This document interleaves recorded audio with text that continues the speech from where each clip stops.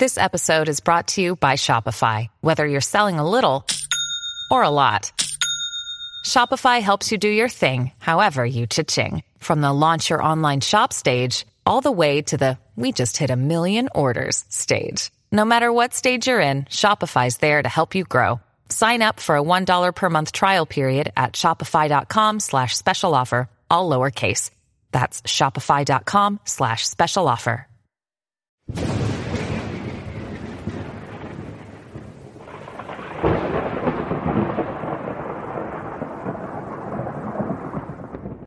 This week I have something a bit different.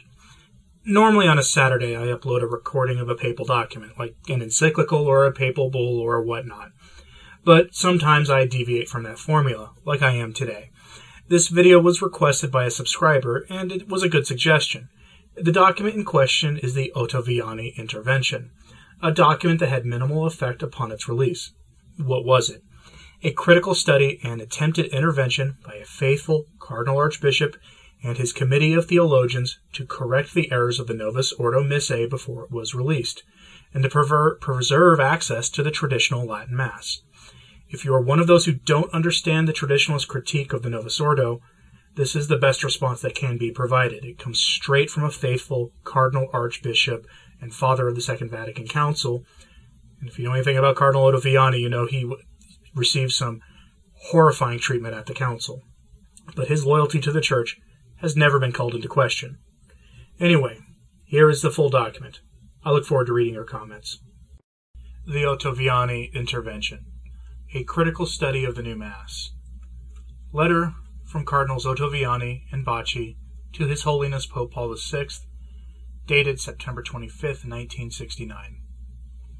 Most Holy Father, having carefully examined and presented for the scrutiny of others the Novus Ordo Missae prepared by the experts of the Concilium ad Exequandum Constitutionem de Sacra Liturgia, and after lengthy prayer and reflection, we feel it to be our bounden duty in the sight of God and towards your holiness to put before you the following considerations. 1. The accompanying critical study of the Novus Ordo Missae, the work of a group of theologians, liturgists, and pastors of souls, shows quite clearly, in spite of its brevity, that if we consider the innovations implied or taken for granted, which may of course be evaluated in many different ways, the Novus Ordo represents, both as a whole and in its details, a striking departure from the Catholic theology of the Mass as it was formulated in Session 22 of the Council of Trent. The canons of the rite definitively fixed at that time provided an insurmountable barrier to any heresy directed against the integrity of the mystery. 2. The pastoral reasons adduced to support such a grave break with tradition, even if such reasons could be regarded as holding good in the face of doctrinal considerations, do not seem to us sufficient. The innovations in the Novus Ordo and the fact that all that is of perennial value finds only a minor place, if it subsists at all, could well turn into a certainty the suspicions already prevalent, alas, in many circles, that truths which have always been believed by the Christian people can be changed or ignored without infidelity to that sacred deposit of doctrine to which the Catholic faith is bound forever.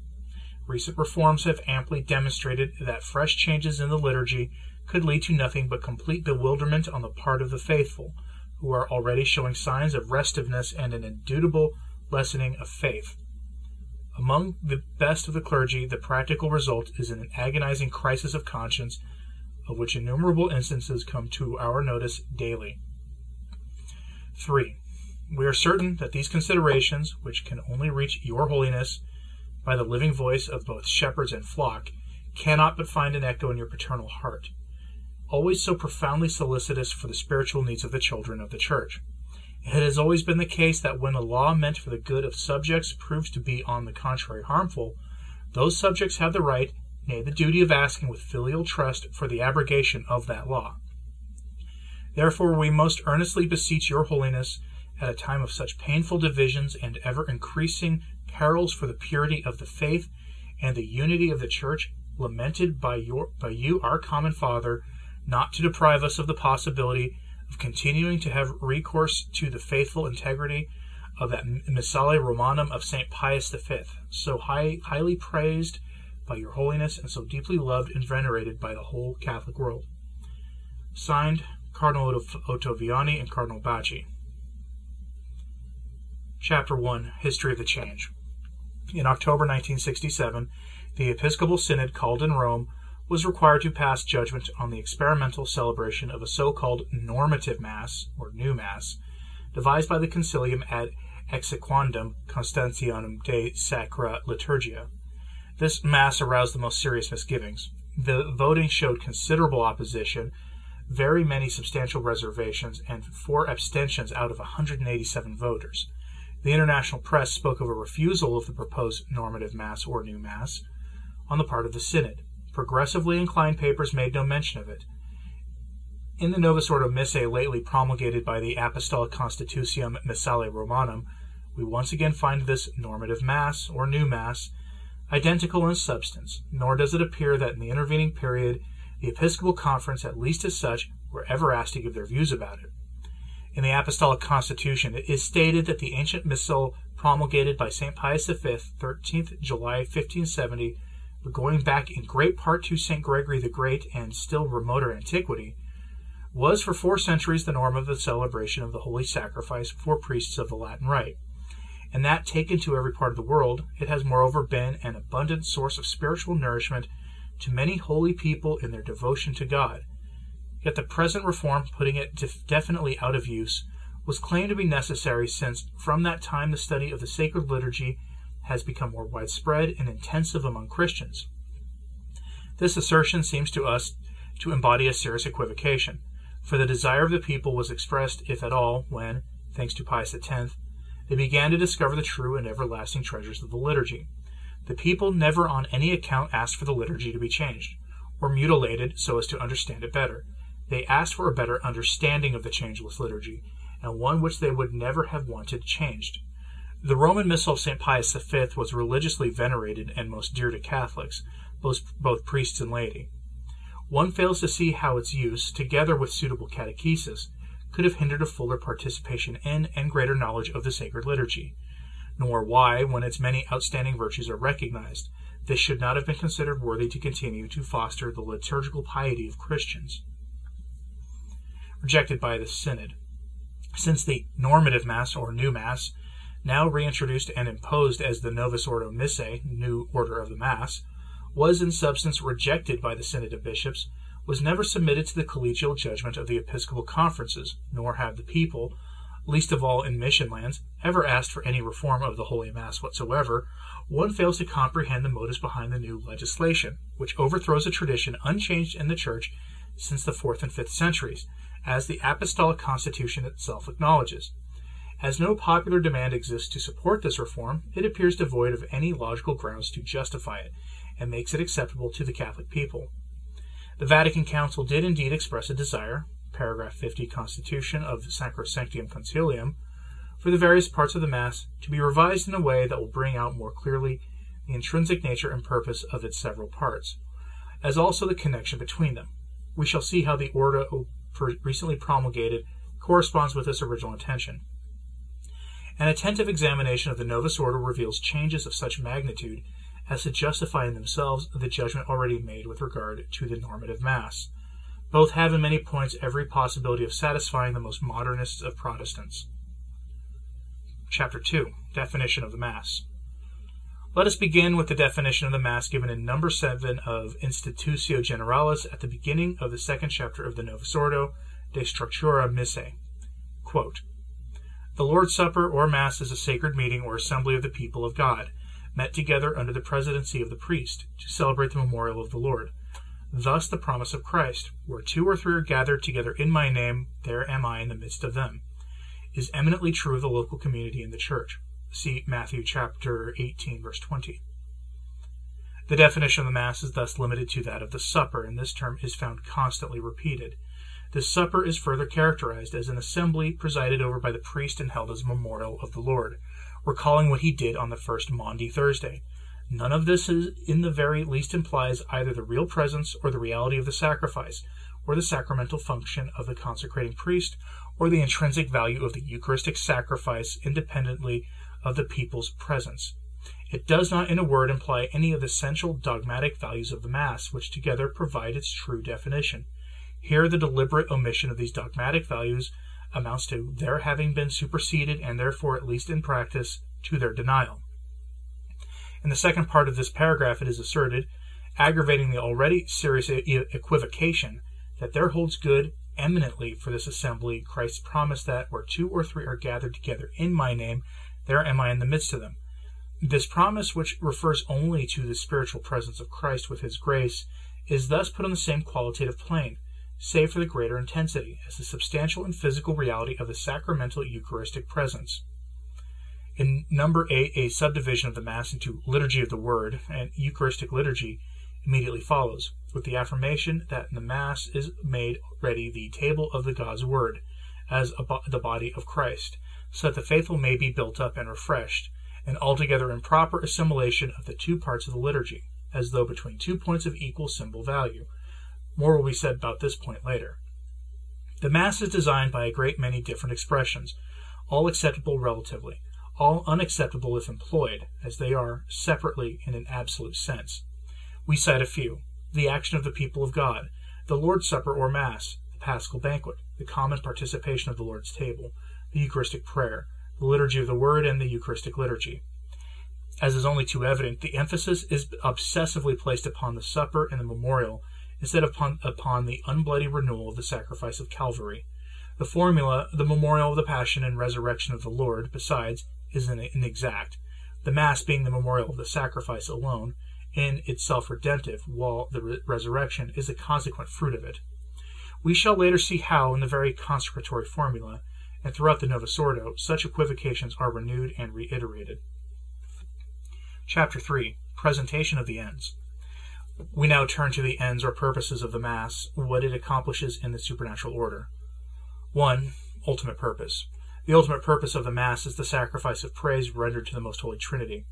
This end conforms to the primary purpose of the Incarnation, explicitly enunciated by Christ himself.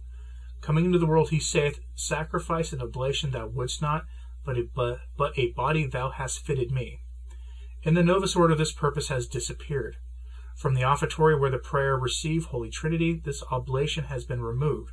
From the conclusion of Mass, where the prayer honoring the Trinity, May the tribute of my homage, Most Holy Trinity, has been eliminated. From the preface, since the preface of the Most Holy Trinity, formerly used on all ordinary Sundays, will henceforth be used only on the Feast of the Most Holy Trinity. 2. Ordinary purpose. The ordinary purpose of the Mass is propitiatory sacrifice, making sacrifice to God for sin. This end, too, has been compromised. Instead of emphasizing remission for sins for the living and the dead, the new rite stresses the nourishment and sanctification of those present. At the Last Supper, Christ instituted the Blessed Sacrament, and thus placed himself in it as victim, in order to unite himself to us as victim. But this act of sacrificial immolation occurs before the Blessed Sacrament is consumed, and possesses beforehand full redemptive value in relation to the bloody sacrifice on Calvary. The proof for this is that people who assist are not bound to receive communion sacramentally. 3. Immanent purpose. The immanent purpose of the Mass is fundamentally that of sacrifice. It is essential that the sacrifice, whatever its nature, be pleasing to God and accepted by him. Because of original sin, however, no sacrifice other than the Christ sacrifice can claim to be acceptable and pleasing to God in its own right. The Novus Ordo alters the nature of this sacrificial offering by turning it into a type of exchange of gifts between God and man. Man brings the bread, and God turns it into the bread of life. Man brings the wine, and God turns it into spiritual drink. Blessed are you, Lord God of all creation, for through your goodness we have this bread or wine to offer, fruit of the earth or vine and work of human hands. It will become for us the bread of life or spiritual drink. The expression, bread of life and spiritual drink, of course, are utterly vague and could mean anything. Once again, we come up against the same basic equivocation. According to the new definition of the Mass, Christ is only spiritually present among his own. Here, bread and wine are only spiritually and not substantially changed. In the preparation of the gifts, a similar equivocal game was played. The old offertory contained two magnificent prayers, the Deus qui humanae and the Offeremus tibi. The first prayer, recited at the preparation of the chalice, begins, O God, by whom the dignity of human nature was wondrously established, and yet more wondrously restored. It recalled man's innocence before the fall of Adam, and his ransom by the blood of Christ, and it summed up the whole economy of the sacrifice from Adam to the present day. The second prayer, which accompanies the offering of the chalice, embodies the idea of propitiation for sin, and implores God for his mercy as it asks that the offering may ascend with a sweet fragrance in the presence of thy divine majesty. Like the first prayer, it admirably stresses the economy of the sacrifice. In the Novus Ordo, both these prayers have been eliminated. In the Eucharistic prayers, moreover, the repeated petition to God that he accept the sacrifice have also been suppressed. Thus, there is no longer any clear distinction between divine and human sacrifice. Having removed the keystone, the Reformers had to put up the scaffolding. Having suppressed the real purposes of the Mass, they have to substitute the fictitious purposes of their own. This forced them to introduce actions stressing the union between priest and faithful, or among the faithful themselves, and led to the ridiculous attempt to superimpose offerings for the poor and for the Church on the offering of the host to be immolated. The fundamental uniqueness of the victim to be sacrificed will thus be completely obliterated. Participation in the immolation of Christ the victim will turn into a philanthropist's meeting or a charity banquet. Chapter 4. The Essence. We now consider the essence of the sacrifice. The new order of Mass no longer explicitly expresses the mystery of the cross. It is obscured, veiled, imperceptible to the faithful. Here are some of the main reasons. 1. The meaning of the term Eucharistic prayer. The meaning the Novus Ordo assigns to the so-called Eucharistic prayers is as follows. The congregation joins itself to Christ in acknowledging the great things God has done and in offering the sacrifice. Which sacrifice does this refer to? Who offers the sacrifice? No answer is given to these questions. The definition the instruction provides for the Eucharistic prayer reduces it to the following. The center and summit of the entire celebration begins. The Eucharistic prayer, a prayer of thanksgiving and sanctification. The effects of the prayer thus replace the causes, and of the causes, moreover, not a single word is said. The explicit mention of the purpose of the sacrificial offering, made in the old rite with the prayer, Receive, Most Holy Trinity, this oblation, has been suppressed, and replaced with nothing. The changes in the formula reveals the changes in doctrine. 2. Obliteration of the role of the real presence. The reason why the sacrifice is no longer explicitly mentioned is simple. The central role of the real presence has been suppressed. It has been removed from the place it so resplendently occupied in the old liturgy. In the general instruction, the real presence is mentioned just once, and that in the footnote, which is the only reference to the Council of Trent. Here again the context is that of nourishment. The real and permanent presence of Christ in the transubstantiated species, body, blood, soul, and divinity, is never alluded to. The very word transubstantiation is completely ignored. The invocation of the Holy Ghost in the offertory, the prayer, Come, Thou Sanctifier, has likewise been suppressed, with its petition that he descend upon the real offering to accomplish the miracle of the divine presence again, just as he once descended into the Virgin's womb. This suppression is one more in a series of denials and degradation of the real presence, both tacit and systematic. Finally, it is impossible to ignore how ritual gestures and usages expressing faith in the real presence have been abolished or changed. The Novus Ordo eliminates genuflection. No more than 3 remain for the priest, and with certain exceptions, one for the faithful at the moment of the consecration. Purification of the priest's fingers over the chalice. Preserving the priest's fingers from all profane contact after the consecration. Purification of sacred vessels, which need not be done immediately nor made on the corporeal. Protecting the contents of the chalice with the pall. Gilding for the interior of sacred vessels. Solemn consecration for movable altars. Consecrated stones and relics of the saints in the movable altar or on the table when Mass is celebrated outside a sacred place. The latter leads straight to Eucharistic dinners in private houses. 3 cloths on the altar, reduced to 1. Thanksgiving for the Eucharist made kneeling, now replaced by the grotesque practice of the priest and people sitting to make their thanksgiving, a logical enough accompaniment to receive communion standing. All the ancient prescriptions observed in the case of a host which fell, which are now reduced to a single, nearly sarcastic direction, it is to be picked up reverently. All these suppressions only emphasize how outrageously faith in the dogma of the real presence is implicitly repudiated. 3. The role of the main altar. The altar is nearly always called the table, the altar of the Lord's table, which is the center of the whole Eucharistic liturgy. The altar must now be detached from the back wall so that the priest can walk around it and celebrate Mass facing the people. The instruction states that the altar should be at the center of the assembled faithful, so that their attention is spontaneously drawn to it. Comparing this article with another, however, seems to exclude outright the reservation of the Blessed Sacrament on the altar where Mass is celebrated. This will signal an irreparable dichotomy between the presence of Christ the High Priest in the priest celebrating the Mass and Christ's sacramental presence. Before, they were one and the same. The instruction recommends that the Blessed Sacrament now be kept in a place apart for a private devotion, as though it were some sort of relic. Thus, on entering a church, one's attention will be drawn not to a tabernacle, but to a table stripped bare. Once again, private piety is set up against liturgical piety, and altar set up against altar. The instruction urges that hosts distributed for communion be ones consecrated at the same Mass. It also recommends consecrating a large wafer, so that the priest can share a part of it with the faithful. It is always the same disparaging attitude towards both the tabernacle and every form of Eucharistic piety outside of Mass. This constitutes a new and violent blow to the faith that real presence continues as long as the consecrated species remain. 4. The formulas for the consecration. The old formula for the consecration was a sacramental formula, properly speaking, and not merely a narrative. This was shown above by three things. 1. The text employed. The scripture text was not used word for word as the formula for the consecration in the Old Missal. St. Paul's expression, the mystery of faith, was inserted into the text as an immediate expression of the priest's faith in the mystery which the Church makes real through the hierarchical priesthood. 2. Typography and punctuation. In the Old Missal, a period and a new paragraph separated the words, "Take ye all this and eat," from the words of the sacramental form. "This is my body." The period in the new paragraph marked the passage from a merely narrative mode to a sacramental and affirmative mode which is proper to a true sacramental action. The words of consecration in the Roman Missal, moreover, were printed in larger type in the center of the page. Often a different color ink was used. All these things clearly detached the words from a merely historical context and combined to give the formula of consecration a proper and autonomous value. 3. The anamnesis. The Roman Missal added the words, "As often as ye shall do these things, ye shall do them in memory of me," after the formula of consecration. This formula referred not merely to remembering Christ or a past event, but to Christ acting in the here and now.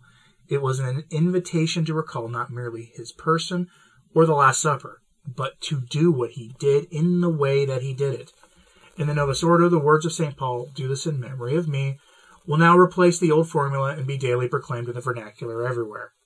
This will inevitably cause hearers to concentrate on the remembrance of Christ as the end of the Eucharistic action, rather than as its beginning. The idea of commemoration will thus soon replace the idea of the Mass as a sacramental action. The general instruction emphasizes the narrative mode further when it describes the consecration as the institution narrative, and when it adds that in fulfillment of the command received from Christ, the Church keeps this memorial.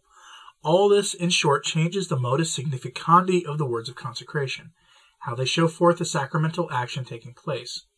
The priest now pronounces the formulas for consecration as part of a historical narrative, rather than as Christ's representative issuing the affirmative judgment. This is the body.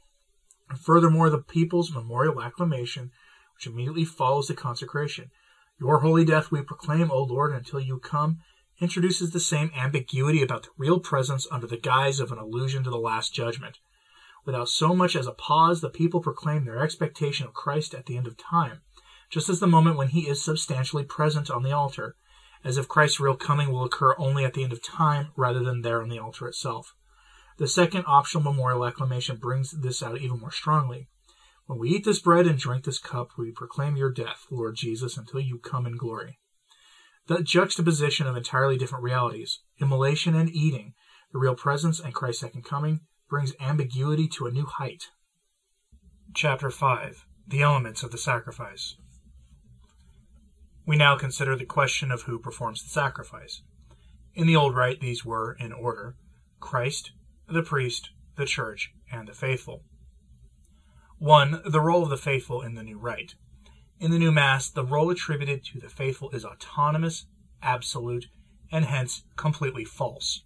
This is obvious not only from the new definition of the Mass, the sacred assembly or congregation of the people gathering together, but also from the general instructions observation that the priest's opening greeting is meant to convey to the assembled community the presence of the Lord. Then through his greeting, the priest declares to the assembled community that the Lord is present. This greeting and response expresses the mystery of the gathered church. Is this the true presence of Christ? Yes, but only a spiritual presence. A mystery of the church? Certainly, but only insofar as the assembly manifests and asks for Christ's presence. This new notion is stressed over and over again by obsessive references to the communal character of the Mass, the unheard distinction between Mass with a congregation and Mass without a congregation, the description of the prayer of the faithful as part of the Mass where the people exercising their priestly office intercede for all humanity. The faithful's priestly office is presented unequivocally, as if it were autonomous, by omitting to mention that it is subordinated to the priest, who, as a consecrated mediator, presents the people's petitions to God during the canon of the Mass. The Novus Ordo's Eucharistic Prayer 3 addresses the following prayers to the Lord. From age to age you gather a people to yourself, so that from east to west perfect offering may be made to the glory of your name. The "so that" in the passage makes it appear that the people, rather than the priest, are the indispensable element in the celebration. Since it is never made clear, even here, who offers the sacrifice, the people themselves appear as possessing autonomous priestly powers. From this step, it would not be surprising if, before long, the people were permitted to join with the priest in pronouncing the words of consecration. Indeed, in some places, this has already happened. 2. The role of the priest in the new rite. The role of the priest is minimized, changed, and falsified. In relation to the people, he is now a mere president or brother, rather than the consecrated minister who celebrates Mass in the person of Christ. In relation to the Church, the priest is now merely one member among others, someone taken from the people. In its treatment of the invocation to the Holy Ghost in the Eucharistic prayer, the epiclesis, the general instruction attributes the petitions anonymously to the Church. The priest's part has vanished.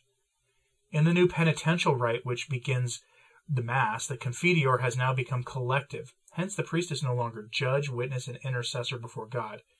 It is logical, therefore, that he no longer recites the prayer of absolution which followed it, and has now been suppressed. The priest is now integrated with his brothers. Even the altar boy who serves at a Mass without a congregation calls the priest brother.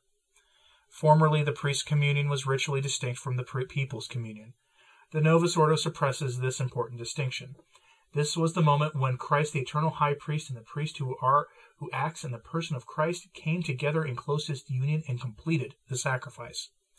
Not a word is said, moreover, about the priest's power as sacrificer, his consecratory action, or how as intermediary he brings about the Eucharistic presence.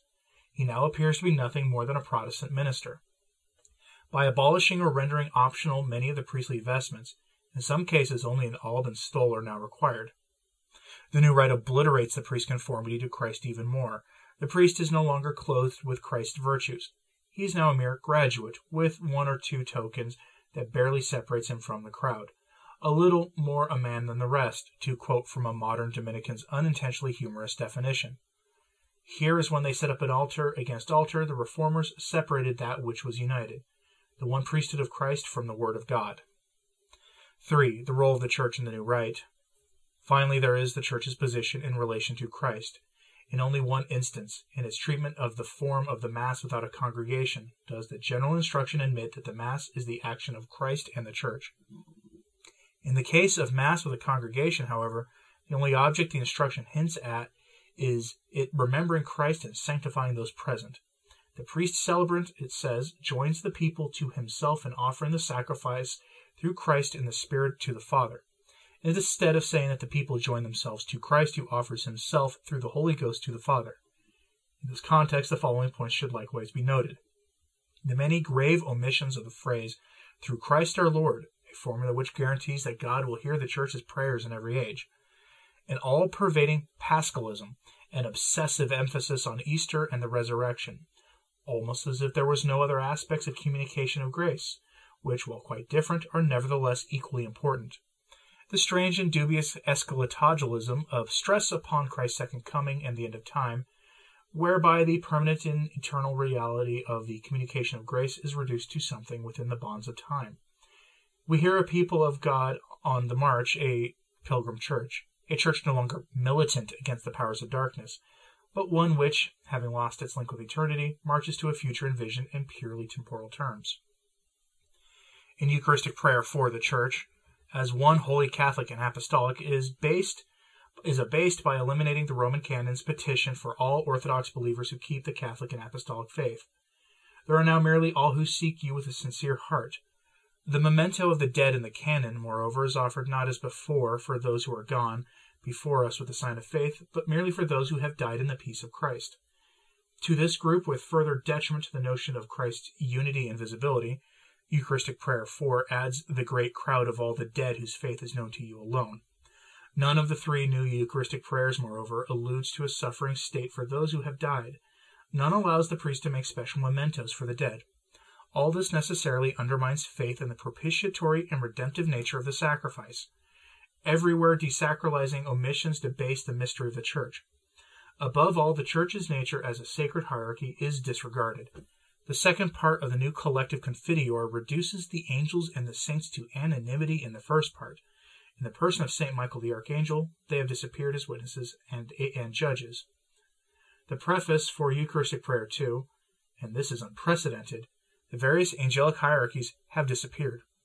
Also suppressed in the third prayer of the Old Canon is the memory of the holy pontiffs and martyrs on whom the Church in Rome was founded. Without a doubt, these were the saints who handed down the apostolic tradition, finally completed under Pope St. Gregory as the Roman Mass. The prayer after the Our Father, the Libera Nos, now suppresses the mention of the Blessed Virgin, the holy apostles, and all the saints. The intercession is thus no longer sought, even in times of danger. Everywhere except in the Roman canon, the Novus Ordo eliminates not only the names of the apostles Peter and Paul, founders of the Church in Rome, but also the names of the other apostles, the foundation and mark of the one and universal Church. This intolerable omission, extending even to the three new Eucharistic prayers, compromises the unity of the Church. The new order of the Mass further attacks the dogma of the communion of saints by suppressing the blessing and the salutation, "The Lord be with you," when the priest says Mass without a server. It also eliminates the ita missa est, even in Masses celebrated with a server. The double Confiteor at the beginning of the Mass showed how the priest, vested as Christ's minister and bowing profoundly, acknowledged himself unworthy of both his sublime mission and the tremendous mystery he was to enact.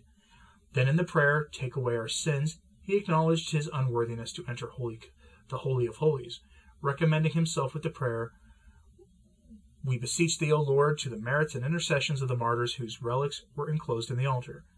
Both prayers have been suppressed. What was said previously about elimination of the twofold Confiteor and communion rite is equally relevant here. The outward setting of the sacrifice, a sign of its sacred character, has been profaned. See, for example, the new provisions for celebrating Mass outside a church. A simple table, containing neither a consecrated altar stone nor relics, and covered with a single cloth, is allowed to suffice for an altar.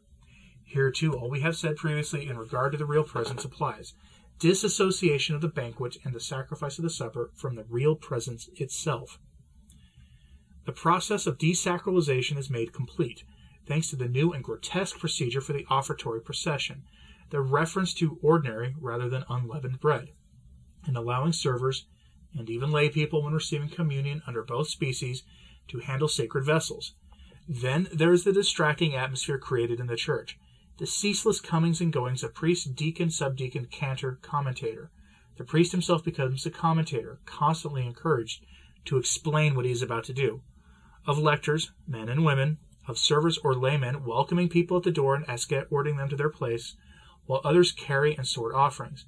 And in an era of frenzy for a return to Scripture, we now find, in contradiction of both the Old Testament and St. Paul, the presence of a suitable woman who, for the first time in the Church's history, is authorized to proclaim the Scripture readings and perform other ministries outside the sanctuary. Finally, there is the mania for concelebration, which will ultimately destroy the priest's Eucharistic piety by overshadowing the central figure of Christ, sole priest and victim, and by dissolving him in the collective presence of concelebrants. Chapter 6. The Destruction of Unity. We have limited ourselves above to a short study of the Novus Ordo, where it deviates most seriously from the theology of the Catholic Mass. Our observations touch upon deviations which are typical. to prepare a complete study of all the pitfalls, dangers, and psychologically and spiritually destructive elements that the new rite contains, whether in text, rubrics, or instructions, would be a vast undertaking.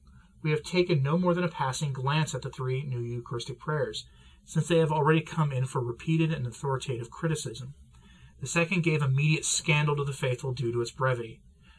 Of Eucharistic prayer, too, it has well been said that a priest who no longer believed in either transubstantiation or the sacrificial character of the Mass could recite it with perfect tranquility of conscience, and that a Protestant minister, moreover, could use it in his own celebrations as well.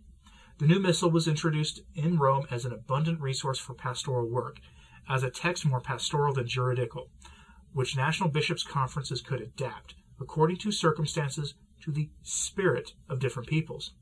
Section 1 of the new Congregation for Divine Worship, moreover, will now be responsible for the publication and constant revision of liturgical books. This idea was echoed recently in the official newsletter of the Liturgical Institutes of Germany, Switzerland, and Austria. The Latin text must now be translated into the languages of different nations. The Roman style must be adapted to the individuality of each local church. That which was conceived a timeless state must now be transposed into the changing context of concrete situations, and into the constant flux of the universal church and its myriad congregations. The Apostolic Constitution itself, in promulgating the Novus Ordo Missae, deals a death blow to the Church's universal language, when, contrary to the express wish of the Second Vatican Council, it unequivocally states that in great diversity of languages, one and the same prayer will ascend more fragrant than incense. The demise of Latin may therefore be taken for granted. Gregorian chant, which Vatican II recognized as a distinctive characteristic of the Roman liturgy, decreeing that it be given pride of place in the liturgical services, will logically follow, given among other things the freedom of choice permitted in choosing text for the introit and the gradual. From the outset, therefore, the new rite was pluralistic and experimental, bound to time and place. Since unity of worship has been shattered once and for all, what basis will exist for the unity of the faith which accompanied it, and which, we were told, was always to be defended without compromise? It is obvious that the new order of Mass has no intention of presenting the faith taught by the Council of Trent, but it is to this faith that the Catholic conscience is bound forever. Thus, with the promulgation of the new order of the Mass, the true Catholic is faced with a tragic need to choose. Chapter 7. The Alienation of the Orthodox. The Apostolic Constitution explicitly mentions the riches of piety and doctrine the Novus Ordo supposedly borrows from the Eastern churches, but the result is so removed from, and indeed opposed to, the spirit of the Eastern liturgies, that it can only leave the faithful in those rites revolted and horrified. What do these ecumenical borrowings amount to? Basically, to introducing multiple texts for the Eucharistic prayer, the anaphora, none of which approaches the Eastern counterpart's complexity or beauty, and to permitting the communion under both species and the use of deacons. Again, this, the new order of Mass, appears to have been deliberately shorn of every element where the Roman liturgy came closest to the Eastern rites. At the same time, by abandoning his unmistakable and immemorial Roman character, the Novus Ordo cast off what was spiritually precious of its own. In place of this are elements which bring the new rite closer to certain Protestant liturgies, not even those closest to Catholicism. At the same time, these new elements degrade the Roman liturgy and further alienate it from the East, as did the reforms which preceded the Novus Ordo. In compensation, the new liturgy will delight all those groups hovering on the verge of apostasy, who, during a spiritual crisis without precedent, now wreak havoc by poisoning her organism, by undermining her unity in doctrine, worship, morals, and discipline. Chapter 8. The Abandonment of Defenses. St. Pius V had the Roman Missal drawn up, as the present Apostolic Constitution now recalls, as an instrument of unity among Catholics. In conformity with the injunctions of the Council of Trent, the Missal was to exclude all dangers, either to liturgical worship or to the faith itself, then threatened by the Protestant revolt. The grave situation fully justified, and even rendered prophetic, the saintly pontiff's solemn warning given in 1570 at the end of the bull promulgating his Missal. Should anyone presume to tamper with this, let him know that he shall incur the wrath of God Almighty and his holy apostles Peter and Paul. When the Novus Ordo was presented at the Vatican Press Office, it was imprudently asserted that conditions which prompted the decrees of the Council of Trent no longer exist. Not only do these decrees still apply today, but conditions now are infinitely worse. It was precisely to repel those snares which in every age threaten the pure deposit of faith that the Church, under divine inspiration, set up dogmatic definitions and doctrinal pronouncements as her defenses. These, in turn, immediately influenced her worship, which became the most complete monument to her faith. Trying to return this worship to the practice of Christian antiquity and recreating artificially the original spontaneity of ancient times is to engage in that unhealthy archaeologicalism Pius XII so roundly condemned.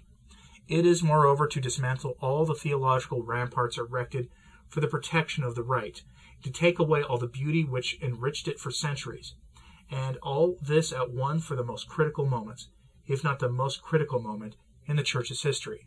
Today, division and schism are officially acknowledged to exist not only outside the Church, but within her as well.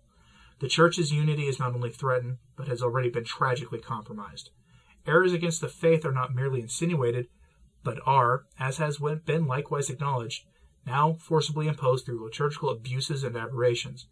To abandon a liturgical tradition which for 4 centuries stood as a sign and pledge of unity in worship, and to replace it with another liturgy which, due to countless liberties it implicitly authorizes, cannot be a sign of division.